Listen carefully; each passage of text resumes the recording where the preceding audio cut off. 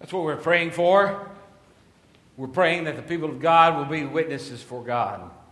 It's so exciting when we see some of our young adults taking off to other countries to learn, to become better equipped to serve Him, or even to go there and serve as one of His witnesses to the people of another nation. There are so many who have not heard. There are so many who need to understand the gospel. They do not all live in Asia or Africa or Cambodia. Many of them live in Carrollton, Texas. They live right here among us. And so I'm excited on this day as we begin this sermon series on You Will Be My Witnesses. Let us pray. Holy God, You are a great and a mighty God. You are a God who plans for the future. You are a God who calls forth children in His name. You are a God who sends people to learn more about You. You are a God who comes to those who seek to know more about You, even in the stillness of their homes, all the way to the highest steepled churches and on to seminaries where Your word is taught and the spirit of it is caught and held on to by those who soak it up. You are the God who calls us to walk to our neighbor next door, to share a word of hope and to lend a helping hand. You're the God who inspires us to teach our children what we want our children to learn and to know, that You came for us, that You died for us, that You are still with us in the Spirit, and that one day soon You will be with us again, even as Your Son Jesus was when He walked this earth. For this gift of promise that is ours, and for this opportunity to be Yours and work in Your kingdom, we give You thanks and praise. Now open up to us, Lord, the power of the Scripture, that we might hear it in its writing and in its context and in its culture, that it might speak to us in such a way that we will be effective as Your witnesses in the places where we live and serve until we die. It's in Christ's name that we pray. Amen. Would you please stand for the reading of the Scripture? Beginning with Acts chapter 1, verse 1, and reading through verse 8. I'm going to read this morning from the New American Standard Version, and later on I'll repeat some of it in the Message. The first account I composed, Theophilus, about all that Jesus began to do and teach, until the day when He was taken up to heaven, after He had, by the Holy Spirit, given orders to the apostles whom He had chosen. To these He also presented Himself alive after His suffering, by many convincing proofs, appearing to them over a period of 40 days, and speaking of the things concerning the kingdom of God. Gathering them together, He commanded them not to leave Jerusalem, but to wait for what the Father had promised, which, He said, you heard of from me. For John baptized with water, but you will be baptized with the Holy Spirit not many days from now. So when they had come together, they were asking Him, saying, Lord, is it at this time You are restoring the kingdom to Israel?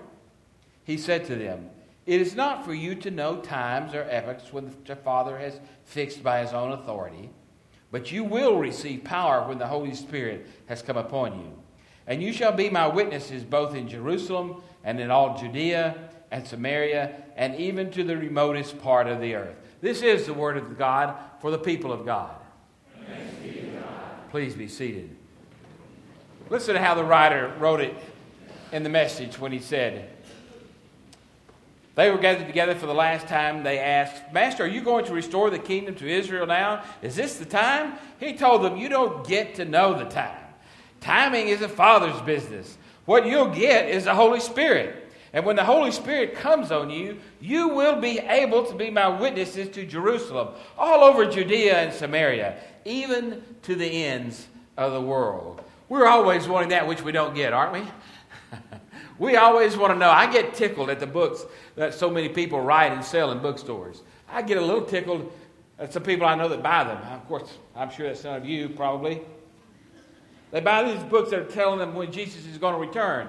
Even though Jesus plainly said, you're not ever going to know that. Nobody's going to know when I'm going to show up again. Not anybody except the Father. I don't even know that. But people are still writing books telling you when he's coming, and you can be assured he's not coming when they write it. A little bit of biblical wisdom for you to cherish in your heart and hold on to it. That's why I'm so happy when somebody says, well, Jesus is coming on this date in the future. Because I know he's not coming then. If I can live till then, I've got at least that many more days. Evangelism is a word that has become kind of, well, let's just say church people are not all that fond of evangelism. Let's just say that in the world in which we live today, your next door neighbors, if they happen to not be going to church, are also not that happy with the word evangelism. They don't really like the word evangelism because it kind of conveys something that they don't have, and that who is coming to share the evangelism with them is bringing the good news, which is not going to seem very good to them. Because they don't like anybody telling them they don't have something that they think they already have. In fact, we live in a world which is very spiritual at this time. Many people are seeking spiritual connections. They are looking for the Spirit in all kinds of ways so that they can experience God, this God that they believe in, and the kind of power that they want to, and especially according to their own experience.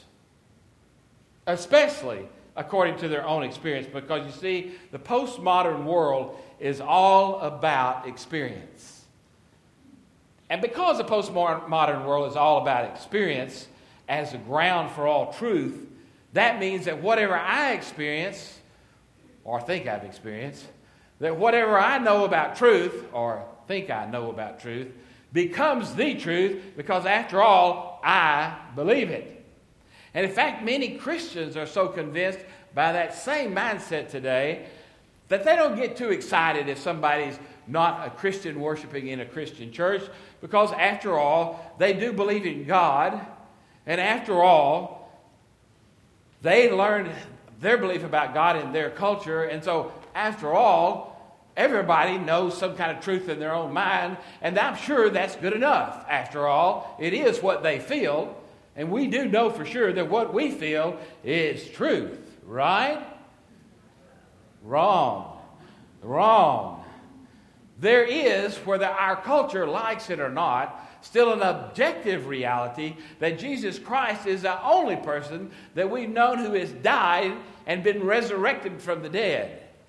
He was the first. He's been the last, except those who have been resurrected in heaven in a different body. He's the only one. And if you can show me somebody else, or if you can show me 100 witnesses that have seen anybody else who died, was buried, and got up again and walked a normal earthly life, I would love to meet that person.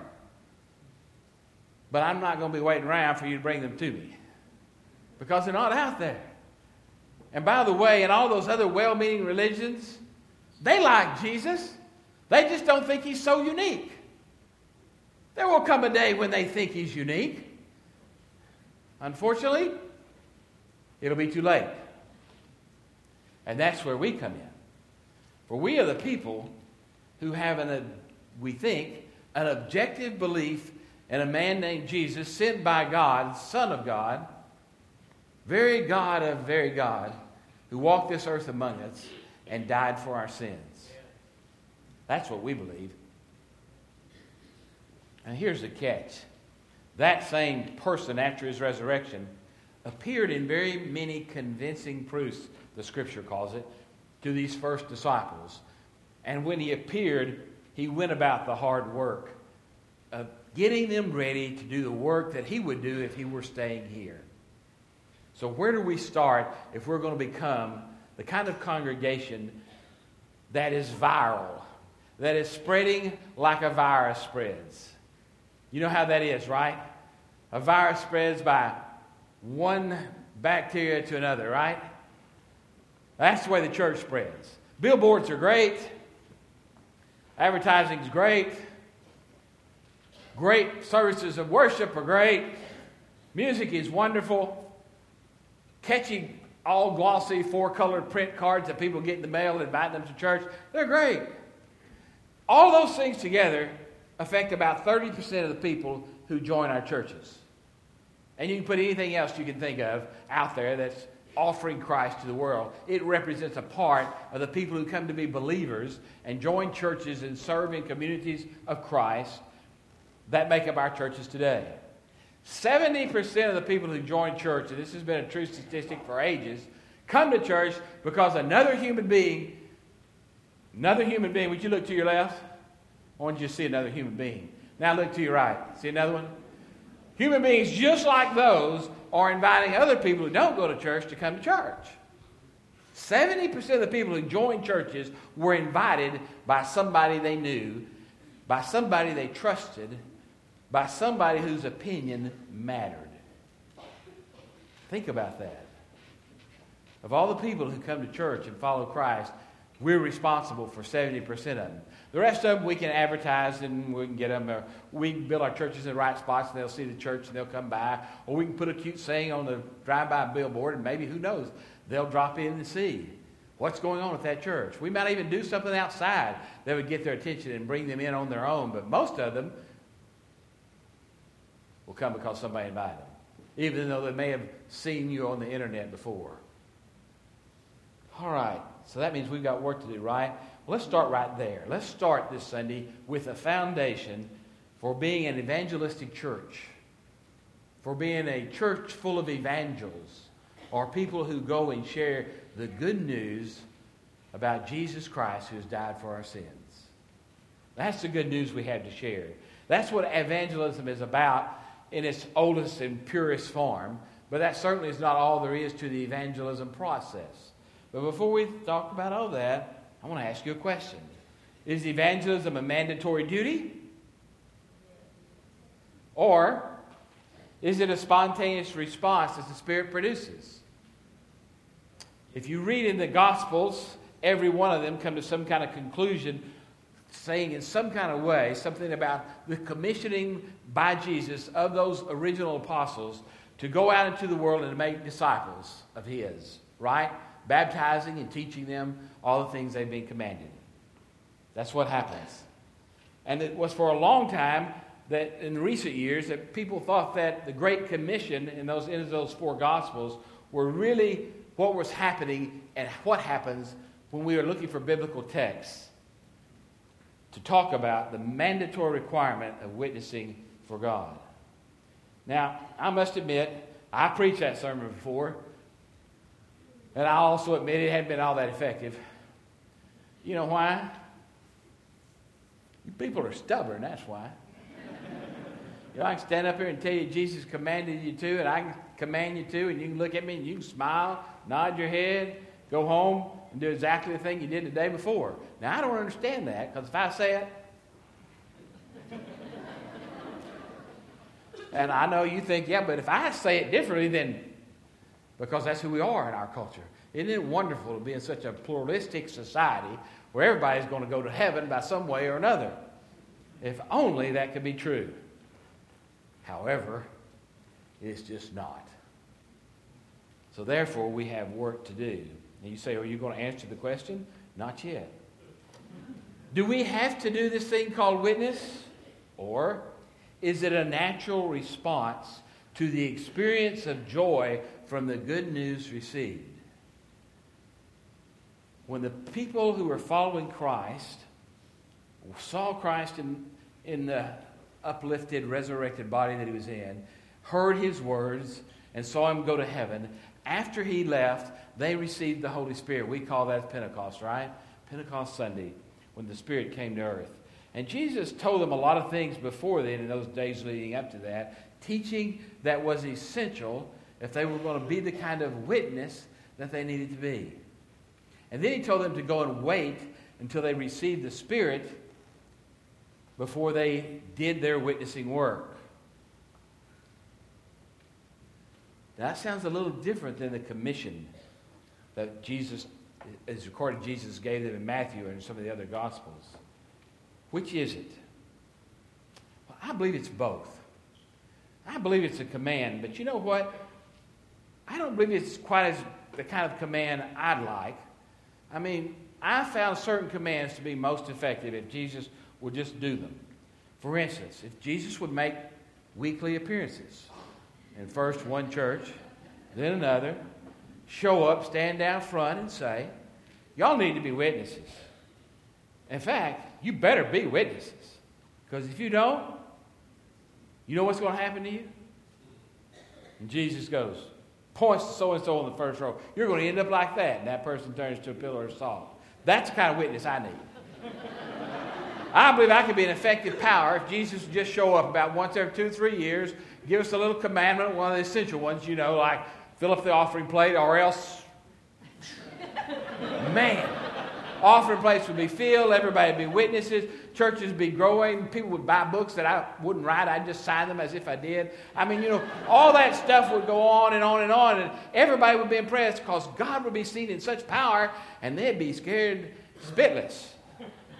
Not to do what the guy who showed up down front said do and turn that furlough, or ladies too, into a pillar of salt. They just do it, right?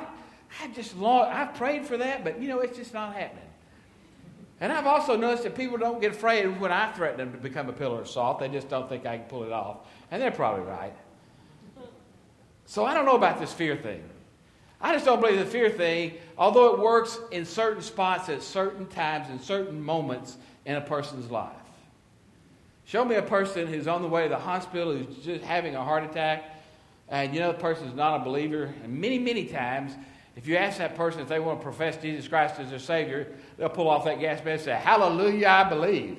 They will. Put the gas mask on, go to the hospital, get all cured, go home the next day, get up on Sunday and say, man, it's a beautiful day to play golf. Jesus has spared my life, and I've been saved. Fear only goes so far and not very far at all. And I'm not for sure that those commissions given in the Gospels are as much about commandments, although the Greek verbs certainly lend themselves to that thought, as they are more or less predictive of what people who follow Christ and receive the Spirit do. And this is what really concerns me about the church. Because if this predictive nature of these commissions is true, and the church continues to decline across all the places where the gospel has been spread and saturated for so many years like ours, and churches could continue to decline, what does that mean? What does that mean about us? What does that mean about our witness? Well, let's go back to the text. It's always a good thing to go back to the text, right? Because after all, we have been saved, most of us sitting in this place, in the past, in some kind of way, through some kind of process. But is it possible that our salvation has grown dull in established congregations? Is it possible that we considered ourselves saved for so long that we've lost the joy of our own salvation? Is it possible that we Christians are the most boring witnesses that Jesus has, and we're the most inept witnesses Jesus has as a group? Because after all, hey, I got my card, it says right here, I'm saved. I'm going to heaven when I die. And I'm going to check in a few times along the way. But when you get saved so far in the past, some people run out of new ways to tell that same old story. Even though that story burns bright in their heart. Now, what if being saved is more about continually being saved, a process of being saved that rejuvenates our memory regularly, our spiritual memory, so that we have exciting new stories of our own salvation to tell regularly in our lives? Not every 20 years, but regularly. I got a new story to tell, for instance, on salvation. Oh, let's tell it the other way. Sally got a new story of salvation to tell. 40 or so years ago, she met this handsome young man. Is that funny? I don't understand that. Sexy guy that he was, who happened to have a new car. I'm sure that didn't hurt. And would take her places, and they got married, and soon after they got married, she realized that old boy that had gotten saved in the past still had a lot of saving needing to be done. And she's been working for 40 years to see about getting this guy saved from head to toe. You know, getting him to make up the bed, getting him to help cook supper, clean up the dishes. Yeah, well, this boy still needs some saving. And she can witness to that in terms of that, right? Amen.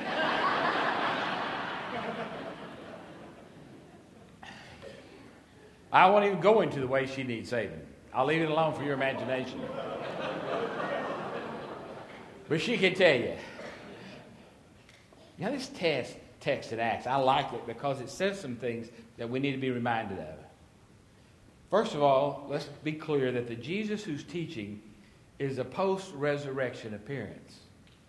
I would settle for Jesus just showing up in Sunday school class.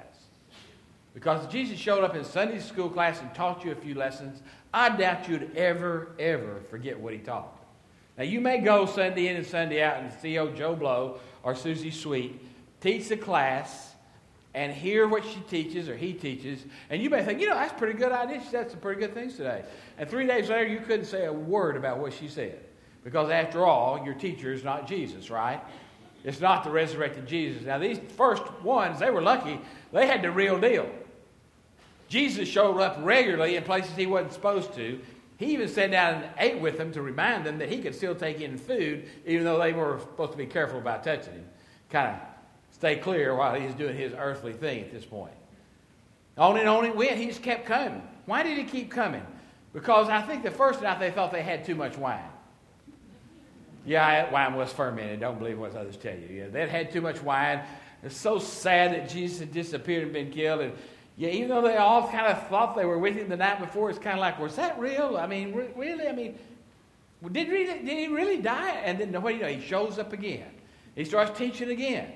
And then, after he did this for 40 days and nights, pretty soon, they would have had to admit that they were either slap dab out of their mind, and they wouldn't even have the words to describe that back in that day. They would have had to say, we're either possessed by demons, or this Jesus guy really was resurrected from the dead. Now, you know what they believed, right? They believed he was really resurrected from the dead. And that objective criteria, not subjective thought, that objective proof of seeing him, touching him, eating with him, listening to them, became the very foundation for everything else they believed and wrote as the Holy Spirit inspired them. Now, unfortunately, we just can't have that experience, I don't think. In fact, if people come to my office and tell me that Jesus has been showing up personally and speaking to them and teaching them for the last 30 days, I get kind of worried.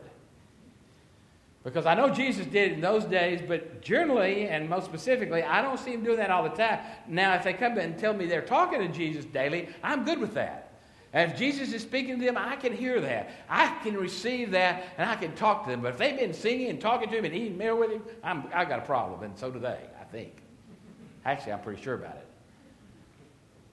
But we can still believe in something as objective as a proof that was given to a group of people who saw him regularly for those 40 days. It's been written about. It's been attested to in all kinds of ways.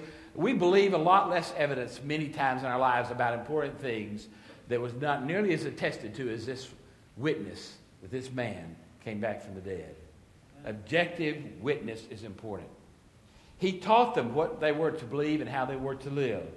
He told them to wait for the Holy Spirit. And here's the shocking thing. They did it.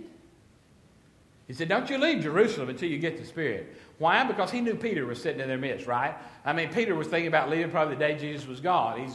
We've got to do a new deal here. You know, this deal is... But Peter was not great on patience. I know none of you are like that. But Peter was. But he taught them, and he told them to wait for the Spirit. And he said, when the Spirit comes, you will receive power to be my witnesses. And then he said, and you will be my witnesses.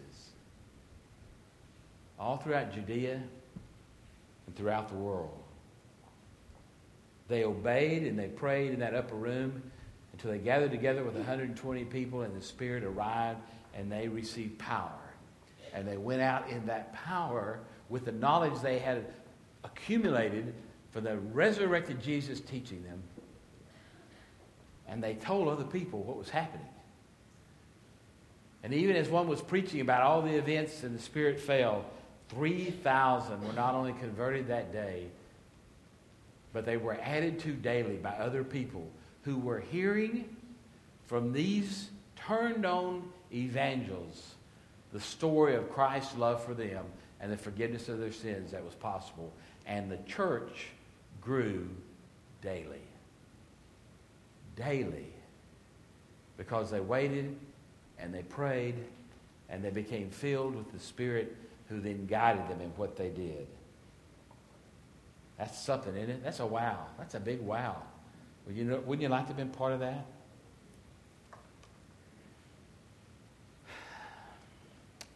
What does that mean for us today as witnesses in this year 2013 of our Lord?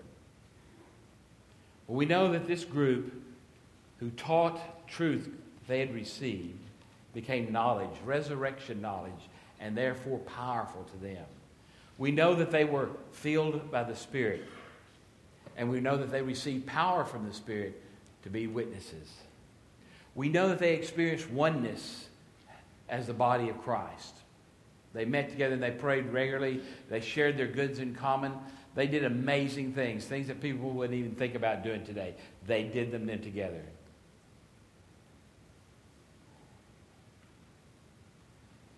And the joy of the Spirit overflowed so in their lives and in their conversations that they could not help but share what they'd experienced. And when they were in that place, others could not help but believe them and find their own faith, even though they could not see Jesus for themselves. So now when I look at our church and I ask myself, what is the problem? I just start thinking about problems. I don't know about you, but I start asking questions when I got a problem. It doesn't matter if it's a financial problem. It doesn't matter if it's a logic problem. It doesn't matter if it's a biblical problem. It doesn't matter if it's some problem that my grandson has given me and I can't figure out. It doesn't matter. I'm going to start asking questions because I'm that sort. In fact, just the other day I heard that my grandson, when they were leaving, my wife said, he just asks questions all the time. I said, and what's wrong with that? After all, my mother considered killing me several times along the way because she was stuck at home with me all day long when Daddy was at work. And I why'd everything. I why'd. I still why everything. I'm a why-asking person. If you tell me something happened, I want to know why. Because I want to make the connection by things that are happening that are good with the whys that cause them to happen. So why is it that us and people like us have so much trouble being a witness in 2013? Well, there's several reasons, but I'm going to start on the foundation purpose, just so we can check our foundation. If you're going to build a house, you need to check the foundation first, right? And I know building a house, you can carefully, even after you check the foundation, it's probably going to move anyway. But that's another problem. I don't have time to preach about that. Are there whys? Yeah, there are whys. Because we're cheap. Because we do things the easy way. We actually lived in Farmersville. We built our own house. We thought we built the foundation the way it's supposed to be built. Me and a couple of friends laid that foundation ourselves with some family the last night because we weren't getting finished. And they came, they poured concrete, and the professional concrete man was doing the condition of the slab. And he'd been going a long time, and he said, we didn't order enough concrete. This slab's too thick. I said, you said 3 to 5 inches. You said dig those piers so deep. And we did. Well, this is way too much concrete. You know what went off in my mind? Why does he think this is too much concrete?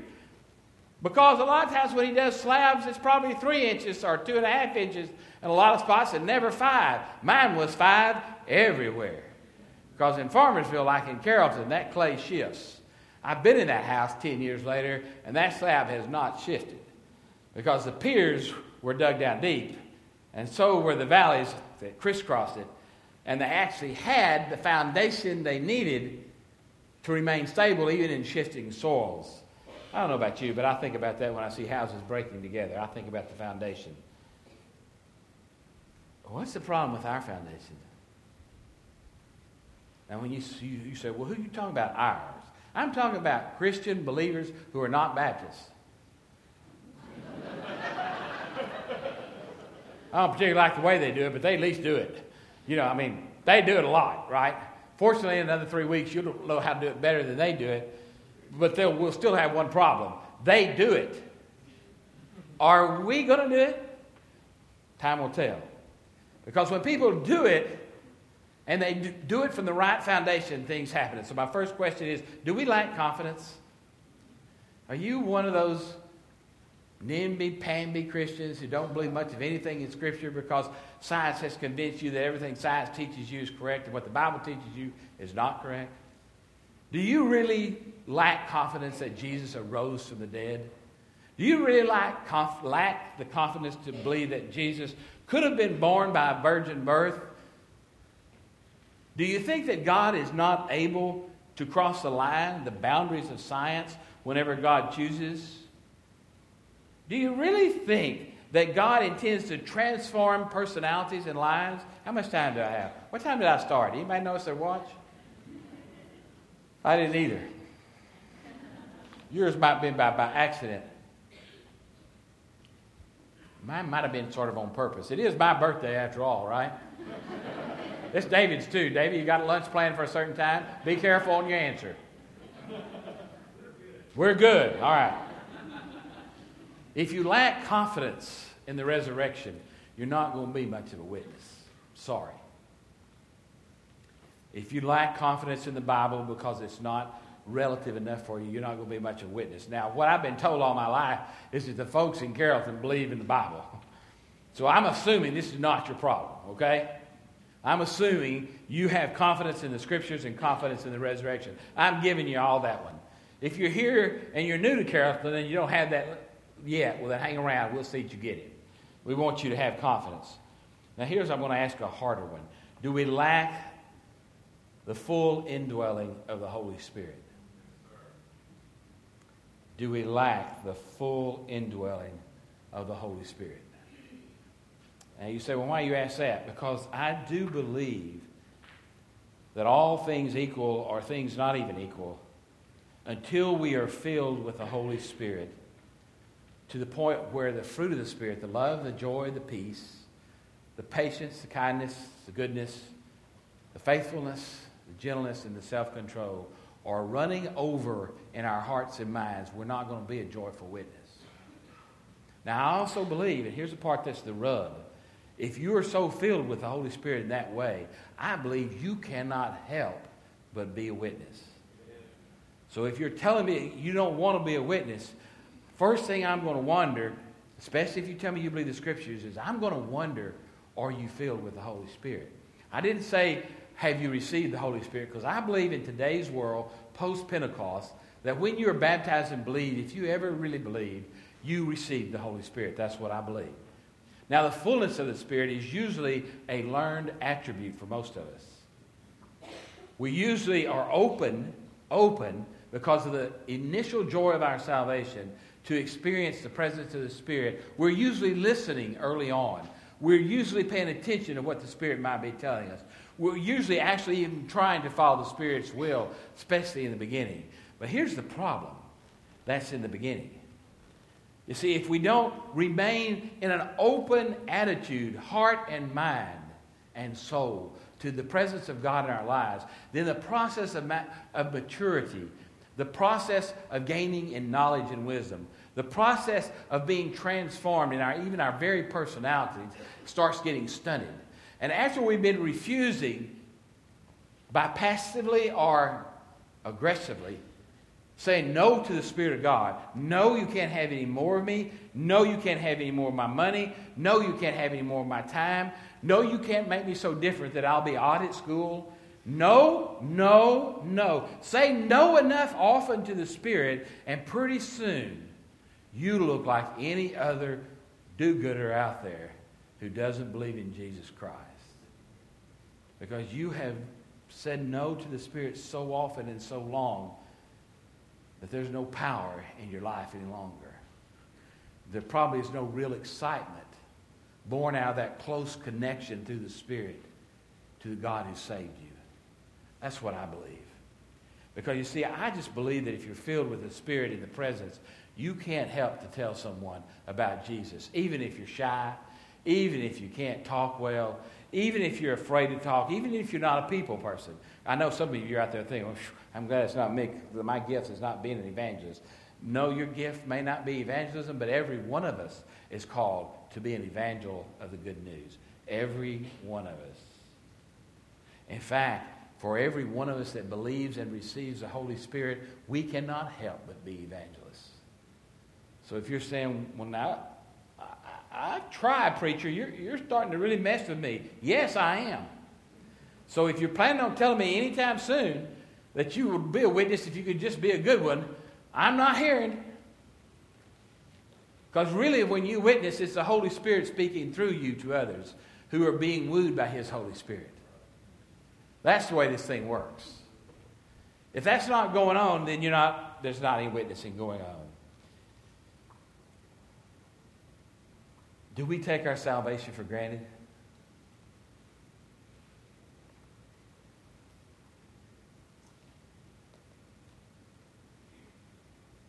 How could we?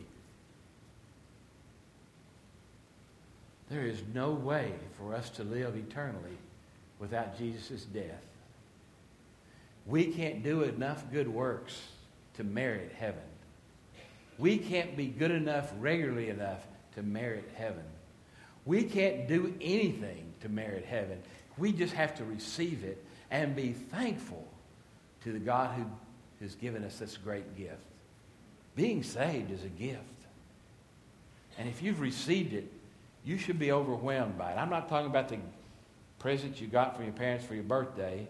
You wanted a car and you got a... What did you get? Fill in the blank for me.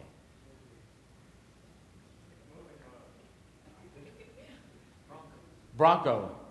Well, Bronco's a car. You know that doesn't work. You want a car and you got a player. You got an iPod. You got an iPad. And you thought, I didn't want an iPad. I want a car. Now, a lot of the kids on your street were going, well, give me the iPad. I don't have one. You keep praying for the car. I'll be happy. Sometimes it's that way with salvation. We got saved so long ago, the joy of it has just kind of escaped us.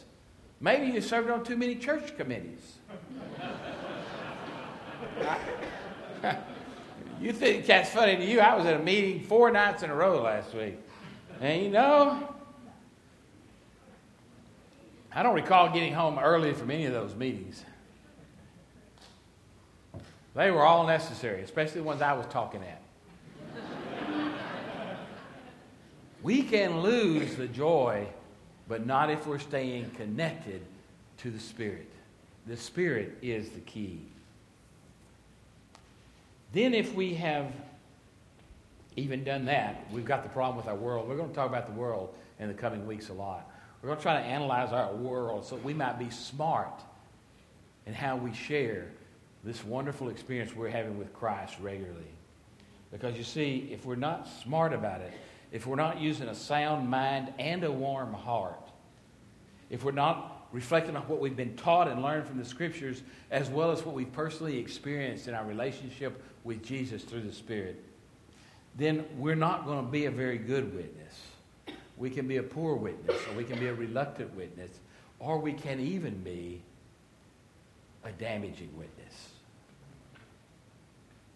That doesn't give us the reason or the right to quit. Don't get me wrong here. We're going to be talking about that in the coming weeks. So I'm just asking you this morning a simple question. Are you willing to be present with God? Are you willing to be filled daily with His Holy Spirit so that the joy of your salvation might be daily and not quarterly or not yearly, but daily, so that you might know that the transforming power of the Holy Spirit is at work in you to change you and to mold you. You see, when we are that kind of person, we will have more transformation stories to tell than people can listen to. And that's all right, because most people only need one or two stories from your life, and to see the example of your day in and day out where your soul has been shaped and formed by God's Spirit until they really begin to believe that you're the real, genuine deal. And that's what all these postmodernists want. Now, they don't care so much about our facts. They'll have to learn to appreciate facts later. They're all tied up into experience. But when you look at them and you smile, and you're not defensive, you're not demanding, and you're not judgmental, and you say, God changes my life every day. And every day is a little bit better. That's what I know. That's who my God is to me. Then you're going to find people saying, tell me more about that God. Gracious God, the one who saved us all, by your Spirit, transform us, mold us, and teach us so that we can make the conscious and willing effort by making ourselves available and giving room to the Spirit to be shaped into your witnesses. So that being a witness will be as natural as breathing. It will not be a forced event. It will be a natural event. It will be a genuine event. It will be an authentic moment when somebody can look at our face and know we're not repeating stories or cliches or quoting facts. We are sharing what God has done in our life that cannot be denied.